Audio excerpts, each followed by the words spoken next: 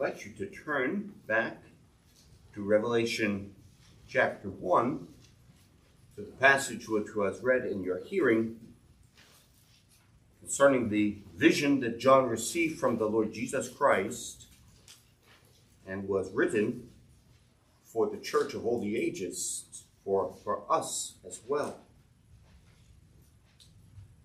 I won't read the passage again. We're going to go through it in some detail, so we will consider that together this morning.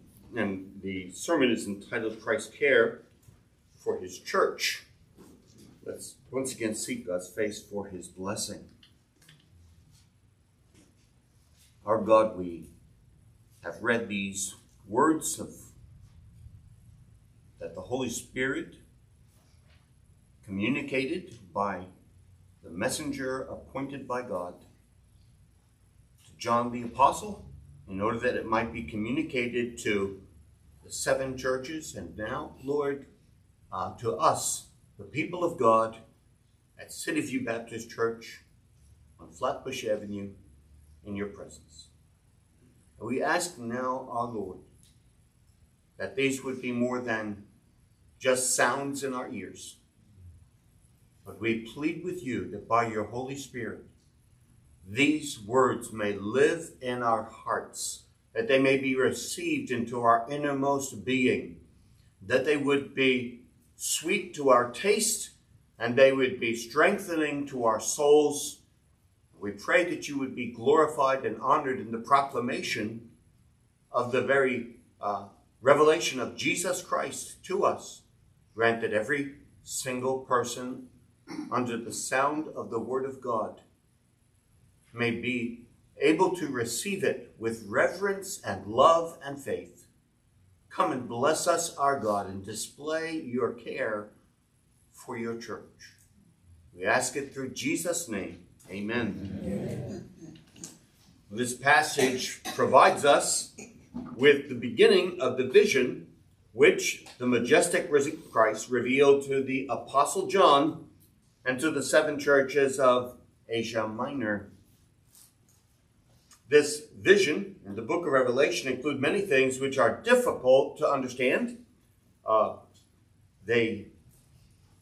There are depths in the book of Revelation when one of the old writers said is above the heads of most of the people of God. But the portion that we have this morning in chapter 1, which the Lord is a portion which the Lord himself commends to us.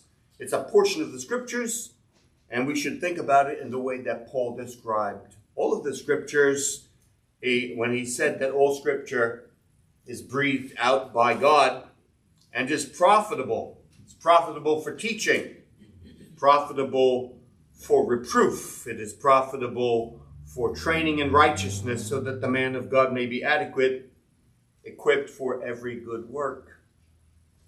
All of the scriptures, by the wisdom of God and by their connection with his immediate activity, is profitable. The word of God that comes forth from the mouth of God, that comes to the people of God, is never separated from God. It always comes with the authority and the power of the God who speaks it. We expect that God has placed in this book, in the Bible, in the book of Revelation, particular truths, instructions, exhortations, which you and I need. Furthermore, it cannot be anything less than sinful to intentionally ignore what God says in his word, described to us here, especially since this is our portion this morning in the very first chapter of this book. You see how it is described in the first 3 verses of Revelation chapter 1. It is the revelation of Jesus Christ, which God gave him to show to his bondservants the things which must soon take place, and he sent and communicated it by his angel to his bondservant John, who testified to the word of God and to the testimony of Jesus, even to all that he saw. Blessed is he who reads and those who hear the words of the prophecy and heed the things which are written in it, for the time is near. And so the Lord Jesus Christ has given a blessing, and he has declared that the very reading of this word and the hearing of this word conveys blessings upon those who hear. And of course, that depends upon the manner in which we hear it. To hear it and ignore it, to hear it and push it aside, to hear it and say it has nothing to do with me, is a very great sin. Even if we suspect that there are things we will not be able to understand completely, and when do we ever understand completely the depth of the Word of God? Probably never, never in this life. Still, we ought to approach it with the conviction that God has put needful truths here for us. And we look up to him in faith and plead for him as our brother has prayed, and we continue to plead that God will minister to us through his word. As we look into the text today, we are in a portion which is much clearer than other parts of the book, so I hope that we will be able better to profit from it. So I have, first of all, I have 3 points. Typical 3-point Reformed Baptist sermon. First of all, we're going to look at an overview of the opening vision. Secondly, we're going to look at the person who thus speaks to John. And 3, we're going to look at a matter of interpretation. And then the lessons we ought to take away from this portion. First of all, we want to look at an overview of this opening vision given to the Apostle John from the Lord Jesus Christ. And we want to consider John's circumstances. The Apostle John, as you know, was exiled on a small island on the southwest coast of Asia Minor, now called Turkey. So you remember that box-like rectangular shaped piece of land called Turkey today. In those days, Asia Minor, it's called Asia. It was a place of exile, this little rocky island off the coast of Asia Minor. You can find it actually on Google Maps. You can put in Patmos and you can actually see the way the island looks today. It was a place of exile. It is not now, but it was. John does not call it that. He has already been suffering persecution, as many other Christians had also been in that day. And the letters in chapter 2 and chapter 3 show us the circumstances of John and of those believers. The entire book shows us the trials that they were enduring. John also indicates that he had been placed in what I'm going to call the prophetic mode. He was given prophetic abilities by the Holy Spirit. He says, I was in the Spirit on the Lord's day. I was in the Spirit. And that describes the filling of the Holy Spirit to enable him not only to hear the words, but to understand them and to convey accurately what God said. I was in the Spirit. And we're told a specific day of the week, which tells us this is an historic event. This is not a dream. This is not somebody's fancy that they sat down at a desk and said, well, I think it'd be good to write something really imaginative and really stirring to the people of God. No, it was a specific day when John received the revelations from the Lord Jesus Christ as described. And it is the Lord's day. I was in the Spirit on the Lord's day, the day especially associated with the Lord Jesus Christ, the first day of the week. No other day was so fitting for the Lord to give his people a direct word as the first day of the week, the day on which Jesus had risen. So those are John's circumstances. And as we continue our overview of the opening vision, I want you to see how John's attention was alerted. John's attention was alerted. And you have John there saying that he heard a trumpet, a loud trumpet voice speaking. And I don't know how many of you have ever tried to play a trumpet. I played a number of wind instruments when I was in junior high school. In high school, I played baritone horn. But the trumpet has a very piercing sound. And John says that there was a voice speaking to him like the voice of a loud trumpet. It means it was commanding. You think about those men who play the various tunes for soldiers in the camp, and when they play that trumpet sound of attention. It's with a trumpet that they do it, and it commands attention. It's the whole point of John's description. It is something that's happening behind John. So if you picture John in a cell in the prison, and there's a voice behind him, it must have been very shocking, because John was probably alone in that place at this point.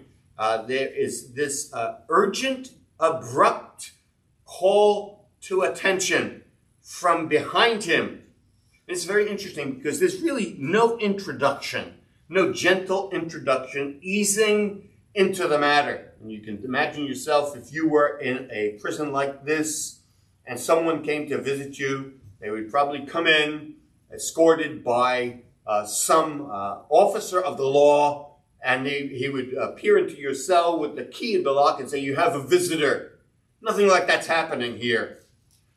The first thing that happens to alert John that there's something he needs to listen to is the striking words.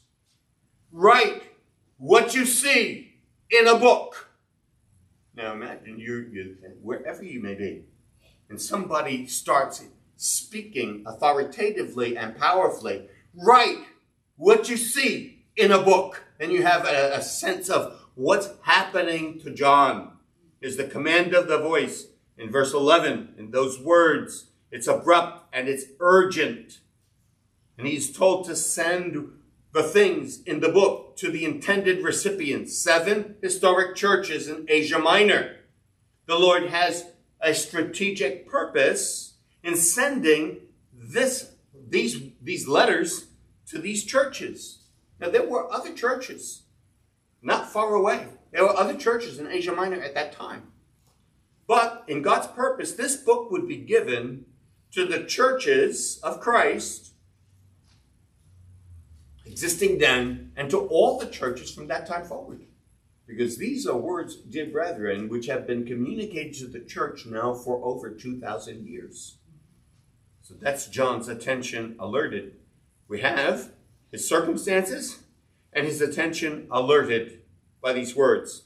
And now we look at the vision that John saw. All this under the overview of the vision John saw. Well, if you were sitting alone in a room and you had this alarming experience of a loud voice speaking to you, there's only one thing that you can do. It's involuntary, right? Because you hear this trumpet-like voice.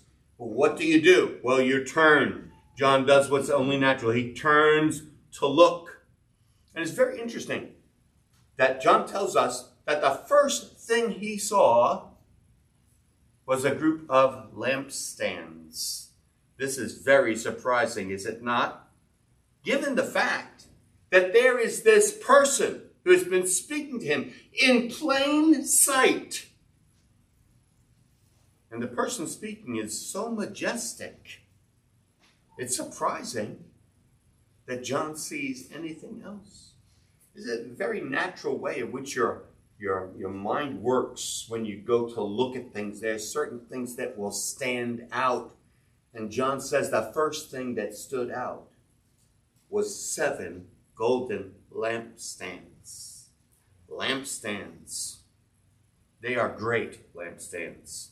These are not small end table lamps I have in my bedroom. A small end table with a relatively small light. It's enough to shed light on the room.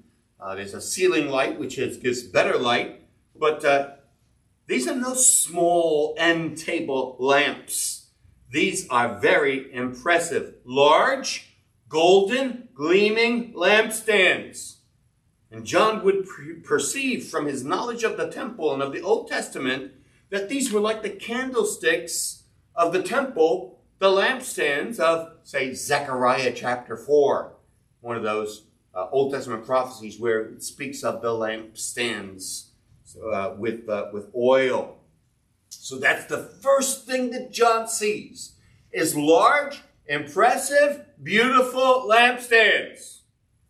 And then the second thing that he notices is the majesty of the Lord Jesus Christ described in our text. And it's what can I say? It's an odd description of a person. In the middle, verse 13 of the lampstand, I saw one like a son of man. In other words, John knew it wasn't something inhuman. It was a man. And he is clothed in a robe reaching to the feet, girded across his chest with a golden sash. His head and his hair were white snow, like wool, like snow. And his eyes were like a flame of fire. His feet were like burnished bronze when it has been made to glow in a furnace. And his voice was like the sound of many waters. And he holds in his right hand the stars, the 7 stars. This is the description. Now, there are some figurative elements. And it would not have sounded as, it would not have looked as strange as it might sound to us when you try to imagine these things. Some figure with a sharp 2-edged sword coming out of his mouth. You'd say, well, that's an odd figure, right? But these elements, of course, of his appearance had meaning, as the passages go on to show that every one of these features is listed in the 7 letters. And remember, it was not that long ago when I preached through those 7 letters and we considered some of these figures. So they were appropriate. They were appropriate teaching tools of the Lord Jesus Christ. But John is not struck with a sense of something odd looking, but he is struck with the majesty of the person who is so represented before him. So these various elements of the description of Christ would not have been odd to John. They would have been impressive and they would have been instructive. The picture that John has here in this portion is about a man dressed as a priest. He has a robe reaching to the feet, and he has a sash across his chest. And in the Old Testament, the priests were dressed in priestly garments, distinctive for their role in the worship of God, and they paid attention to the candlesticks. The Lord Jesus here wears priestly garments. Several features of it, made clearer in the 7 letters, are there. But the most mysterious one, and the one that the Lord calls to attention himself, is that in his, in his right hand? In his hand were 7 stars in his right hand. So that's the picture that John sees. This is the vision that John saw. And then there is the last thing in the overview, John's reaction and Christ's response. John's reaction and Christ's response. Now, this man, John, had the most intimate relationship with the Lord Jesus Christ. You remember the way that John describes himself in the Gospel of John, the disciple whom Jesus loved. It was actually both a sense of wonder and a sense of humility. John doesn't say it's me, John. He says the disciple whom Jesus loved. And then you have to figure from the clues that this is the Apostle John. But he was the man, the disciple whom Jesus loved. The one who leaned on his breast when the Lord instituted the Lord's Supper, celebrated the Passover and had the Lord's Supper. And he has an awe-inspiring sight of the resurrected, risen Jesus Christ. And he does something that you probably wouldn't do when you came into the presence, or when one came into your presence who was a very close friend of yours, and you had a very close relationship for many years. John falls down in his presence like a dead man. Such was the majesty of the person whom John saw. He said, I could only do one thing. I had to bow before his majesty. I had to fall on my face as one dead. And the response of the Lord Jesus is equally striking. Just as amazing it is that John falls down before this person face first on the ground, prostrate on the ground. The Lord Jesus is comforting and assuring. He takes that right hand, and it's interesting, again, you have to think about this for a moment. He must have put the stars down for a moment. Yes, the stars on his right hand, but now John is down in front of him on his face. And Jesus takes that same right hand and he puts his hand on John. It is a kind and tender act of the majestic Christ. He put his hand and he said, "Stop fearing." We have to actually supply some of the linguistic principles to understand what's being said. He doesn't just say, "Don't fear." That's what most of our translations have. But the proper translation is "stop fearing." It indicates an activity that was going on. Jesus looks into John. He sees his posture. He sees his face. He can read his heart. And he says, John is full of fear. He's really afraid because there's this majestic one who has just appeared. And he's seeing the 7 golden lampstands and the majestic Christ. And not only is he prostrate, but his heart is gripped with fear. And the Lord Jesus puts his hand on him and says, "Stop fearing." Just what he had told Paul at Corinth. And then he further addresses John's faith with a description of himself. A description of himself. Notice how he does it. Verse 18. End of verse 17. "I am the first and the last." That is, he's the eternal God, the timeless eternal God, the living one. That is the one who has life of himself. "I was dead, and behold, I am alive forevermore, and I have the keys of death and Hades." So here's the description that Jesus makes of himself to John. Things which John probably would have, if he had enough sense of mind and time to think about it, would have understood about the Lord Jesus Christ. But he describes himself for John. What John is to think of him. How John is to relate to him.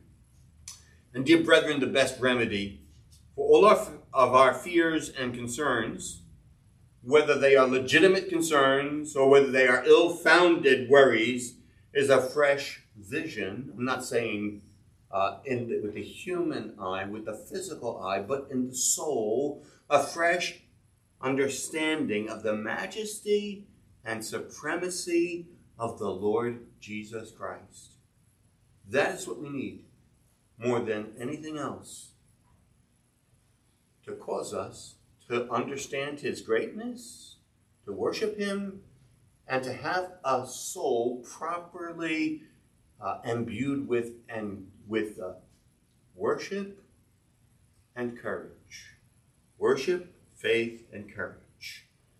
And this is what the Lord Jesus does for John. So that's an overview of the opening vision. Second thing I want to do this morning is to set before you, from the passage, the person who speaks this way to John, the person of the Lord Jesus Christ. He is identified to us by his name, Jesus Christ, in the very opening verses, the revelation of Jesus Christ. Again, verse 2, the testimony of Jesus Christ which he saw. In verses 5 and 6, John then identifies him who's giving these letters to the 7 churches from Jesus Christ, the faithful witness, the firstborn from the dead, the ruler of the kings of the earth. And there we have the tie-in, you see, from Revelation chapter 1 back to our meditation this morning about God, who is the ruler. Jesus Christ, being God, is the ruler of the kings of the earth. He's the sovereign God of all providence. And so in John, again, who wrote that gospel account of the gospel, the whole history of the gospel, as brought into John's view. This is the one who called me when I was while I was cleaning my nets in the Sea of Galilee, and me and Andrew, and then John and James. This is the one who called us. This is the one of majesty and power who told us, let down your nets for a great catch. In the middle of the day, Galilee was famous for fishing, and daytime was not the best time to catch fish in Galilee. It was nighttime. The nets which they used to catch those fish would be visible to the fish in the daytime, so they probably wouldn't swim into them. But at nighttime, the nets would be invisible. It would be easier to catch fish. But Jesus tells them, let down your net for a great catch. And Peter is a little bit nonplussed by this. Remember, these guys are nonplussed by this because, Lord, we've fished all night. So let's face it, we're professional fishermen, and you are a carpenter. But at your word, I'll do it. And Jesus shows his majesty and his sovereignty in doing that. Well, this is the gospel. And John would have in his mind at least all the resources for all of the events of the great gospel, the work of Jesus Christ in healing men and raising the dead, all of his wonderful words to his enemies and to his friends, his work of redemption, all of these things would be flooding into John's mind. The great works that Jesus had done.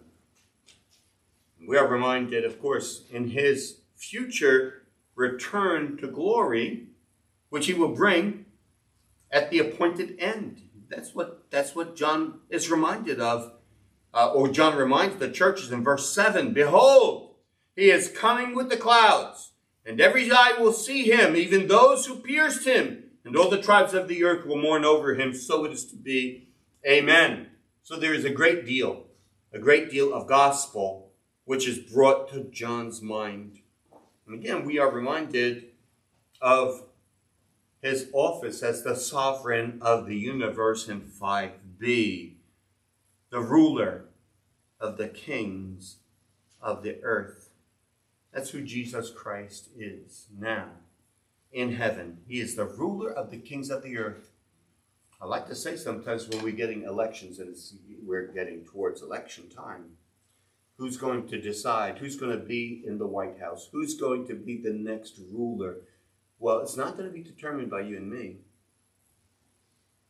And it's not going to be determined by the Electoral College. It's going to be determined by Jesus Christ. Because he's the ruler of the kings of the earth. And what he told Nebuchadnezzar is still true today.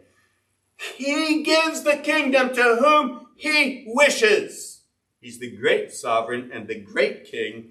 And again, we are reminded that he is our great high priest. We read those wonderful words of the book of Hebrews in several places, that he ever lives to make intercession. We don't have a high priest who cannot be touched with the feeling of our infirmities, but one who has been tempted in all points like as we are, yet without sin. These are all the truths of this great high priest who has died for us and secured forgiveness and salvation for us. That's what we are reminded of. And then, of course, what we are reminded in the Old Testament tabernacle, that Moses was instructed to create this piece of furniture to give light, a 7-branched candelabra. Now, it's very interesting because, one of the functions was to give light in the holy place, because the holy place was surrounded by curtains. The sun didn't shine into it. It was separated from the main body of the tabernacle by a thick curtain.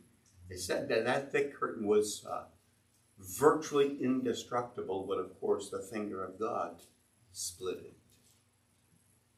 But it was dark in there. So God assigns a lamp. A lamp with 7 golden candlesticks to give light.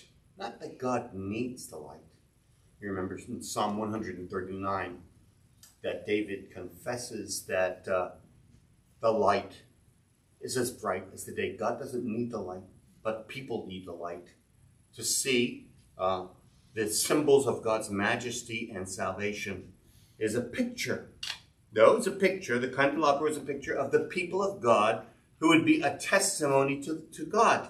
Their life, our life was to be a testimony to God and to his grace. One of the tasks of the priest was to make that candlestick shine brightly so that it would not go out, so the lights would be trimmed, so that the light of the testimony of the people of God would shine before the world. And this is again our identity, brethren. What we are being told is that these lampstands are the 7 churches. These are the churches. And Revelation 2 and 3 show how important the lives of those churches are to our Lord. He's the one watching. He's the one caring for the golden lampstands. He's the one caring for City View Baptist Church, tending it so that its light is bright, so that the testimony of the gospel is bright and strong. And so we are reminded of our great high priest. We are reminded of his majesty and power. The pictures that we have here are rightly impressive. John tells us about the whiteness of his hair. The whiteness of his hair.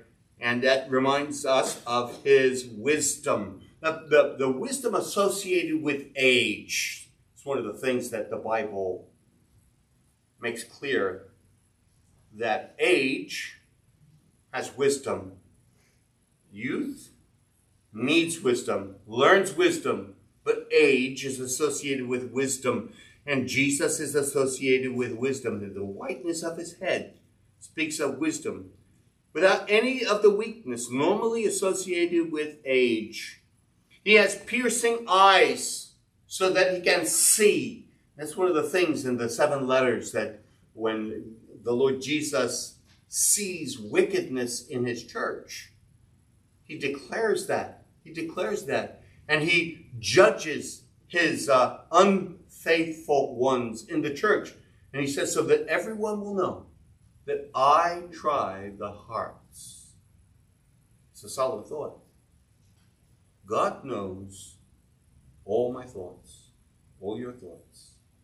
He knows every good thought, every desire of service, desire to do good. He sees that all. He also sees all the wickedness of the hearts. Proverbs 15:3, the eyes of the Lord are in every place, seeing the evil and the good. And this is what John is told about the Lord Jesus. He has eyes like a flame of fire, piercing eyes. He has glowing bronze feet. He's swift. He can get where he needs to go fast. He has the sword of his mouth. He has a powerful voice. Again, these are all symbols of his greatness. And John tells us of his the way that he acts and speaks. He is marked by majesty, but he also demonstrates his kindness and his goodness to his faithful servant John, who has been imprisoned for the gospel. He is earnest and clear in his speaking, and the Lord Jesus is determined to reveal the truths which are so needful for his churches. Again, this is the character of our Lord Jesus Christ now. As he deals with us, he wants to communicate the truth of the gospel, the truth of his power, the truth and power of his ways to care for his church. And these are his concerns. The concerns of the Lord Jesus Christ is to make the truth known to his people in a way that will impact their lives. Sometimes when young people go to school, you go to school to learn, hopefully. See your friends, yeah, that's nice. Do some recreation, that's good. But you go there to learn and understand. to learn things which will be useful for your life. Believe it or not, algebraic ratios are important for life. The ability to add, subtract, multiply, and divide are practical.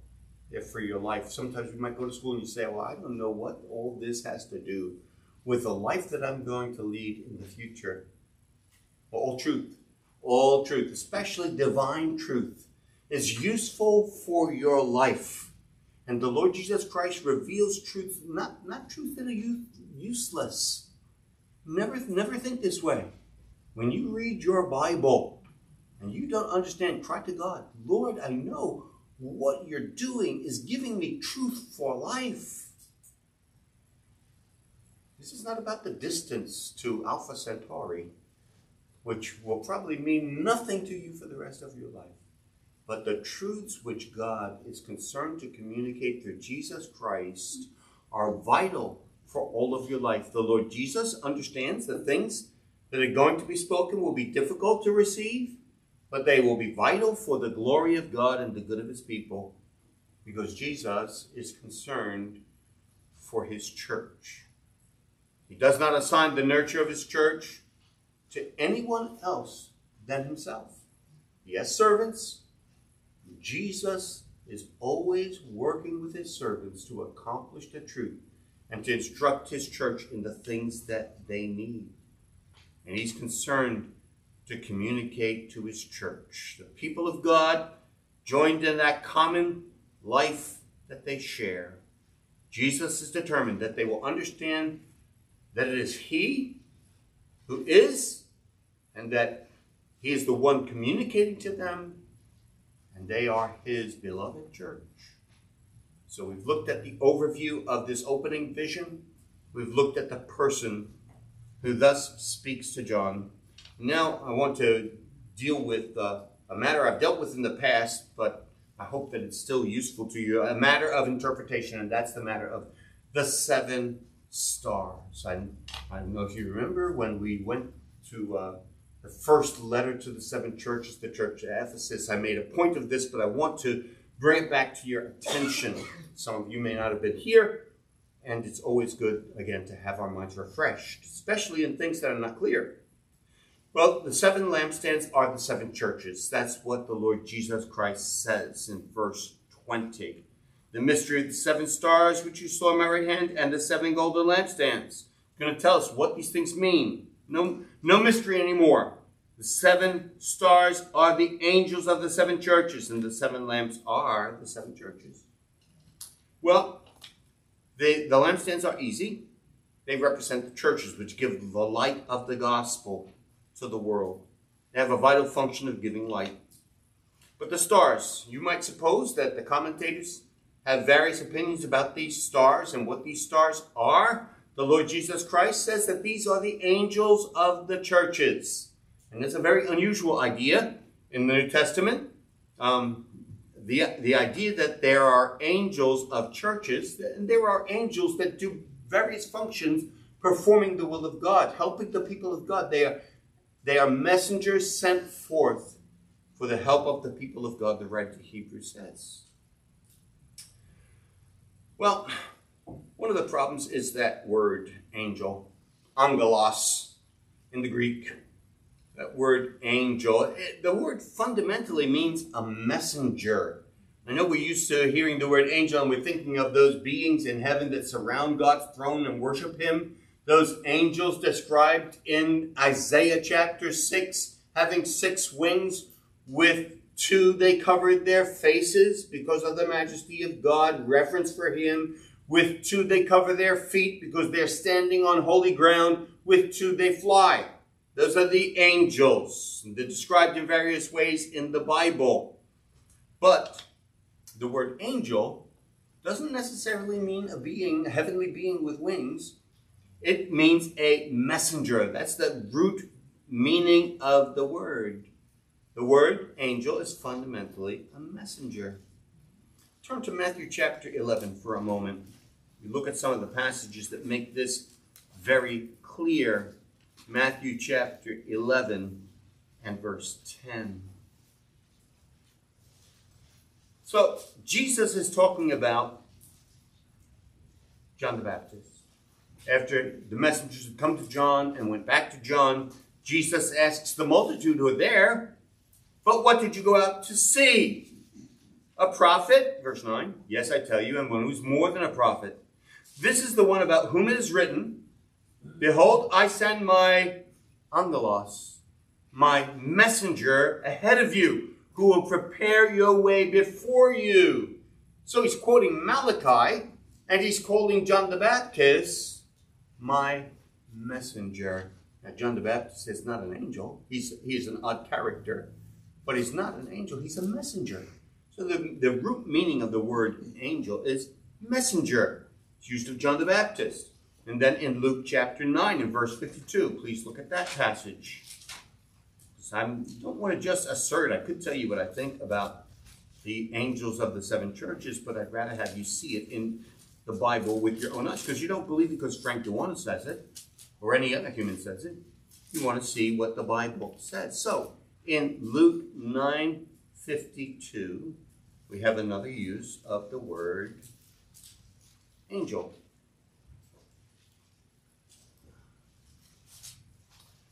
So we read here about Jesus as approaching Jerusalem in verse 51. Verse 52, he sent messengers on ahead of him, and they went and entered a village of the Samaritans to make arrangements for him. But they did not receive him because he was traveling to Jerusalem. Well, use that word messenger again. That's the word angel. You could translate it, and he sent angels on ahead of him. Well, Jesus didn't send actual angels with wings. He sent his servants. He sent some of the apostles. He sent messengers on ahead of him. Now, again, some of the things that you read in pretty reliable commentators is this. They say that it's an odd thing to think of letters to the churches being written to angels, because that's what Jesus says. You write these letters to the angel of the church in Ephesus, write 7 times to the angel of the church in this place or that place. Well, it's an odd thing. Why do you write letters to angels? You write letters to messengers, and the messenger's job is to deliver. So these are messengers. Angels don't deliver them. Human messengers who are themselves prominent members of the assemblies are the ones to whom the letters are written. And if you wonder, is this just something that you thought of, Mr. DeWanna? Brother Frank? No. Matthew Poole, Matthew Henry, Albert Barnes, John Gill, Richard Lenski, the Lutheran commentator, all take this position. So I'm not bringing up something original. Matthew Poole defends this interpretation that angels are ministers in this way. He tells us that they cannot be angels because in the 7 letters they have things said to them which cannot be said to actual angels.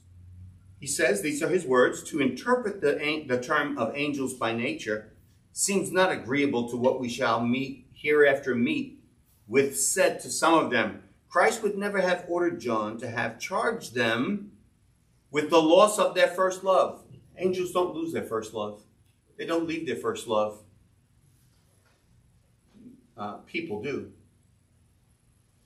So that's one of his arguments, Matthew Poole. Matthew Poole says Christ never would have ordered John to charge them with the loss of their first love, to admonish them to be faithful unto death, because angels don't die, or to repent. So these are the ways in which Matthew Poole underscores the fact that angels make sense as messengers, but not as heavenly beings. So that's the matter of interpretation. And then when you read through the letters to the 7 churches, you can understand the language which is being used. Well, that's how we have proceeded through the passage. John's circumstances, the one who speaks, the matter of interpretation. Now, what does all of this say to us? Here we are in the year 2024. It's almost shocking to say it. The year 2024 on Flatbush Avenue in Brooklyn. What does this have to say to us? There are 4 things I want to set before you in the light of what we have seen in Revelation chapter 1. 4 things. First of all is the folly of dismissing Jesus Christ.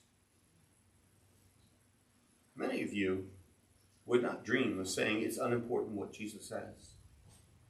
But I suspect, even in a congregation this small, there may be people, young or old, who would be of a mind to dismiss Jesus Christ. Who really cares what Revelation 1:9-20 says? I hope that's not your disposition. It would be a grave mistake. He's the one who determines the life and destiny of every person. There was a rather crude poet who said, I am the captain of my fate. I am the master of my soul. He says, I thank whatever gods there be from my unconquerable soul. Do you think you're in charge? Do you think you're in charge of your life? Do you think you can determine where your next steps go? I remember as a young boy, I had that idea. People would ask me, what are you going to do, Frank? Well, I'm going to finish high school, and then I'm going to go to college. Some place where I can study astronomy, a favorite subject. And when I graduate with high marks, I'm going to work at the Mount Palomar Observatory, and I'm going to be a student of the stars. But it hadn't happened. You think you're in control? You think what's your next step? You don't know if you're going to get home today. Much less what you're going to do. The one who's in charge of your life is not you. It's Jesus Christ. The Bible makes it very clear. The book of Revelation makes it very clear. There are many forces at work in this world, and they are all subordinate to the power and purpose of Jesus Christ. Don't dismiss Jesus Christ. Learn to understand the power and majesty and sovereignty of Jesus Christ. It's foolish to dismiss Jesus Christ. Number 2, see to it that you view life in our church. You view your life, our life as a church, and your life as a Christian in the light of the Lord as he is presented to us here. This vision did not take much time to go through. I tried to be very plain and clear in describing what was happening. But this is the way we need to see ourselves and our life by the word of the living God. It's a great help to faith to think of our Savior as he is presented to us here in the gospel. And very helpful to see the Lord Jesus in his dealings with men, with his instructions and his rebukes and his works. Let me suggest that Revelation chapter 1, verses 9-20 must not be forgotten by believers. The Christ of the gospel history is the Christ in heaven who cares for his church. He cares. His great concern is with the truth that he has revealed to come to the hearts and minds of his people. It's that their light should shine, like Jesus said while he was walking on earth. Let your light so shine that men may see your good works and glorify your Father who is in heaven. That's what Jesus wants from you as a Christian. Pray to him as your great high priest, the sovereign of the universe. Pray to him in that light.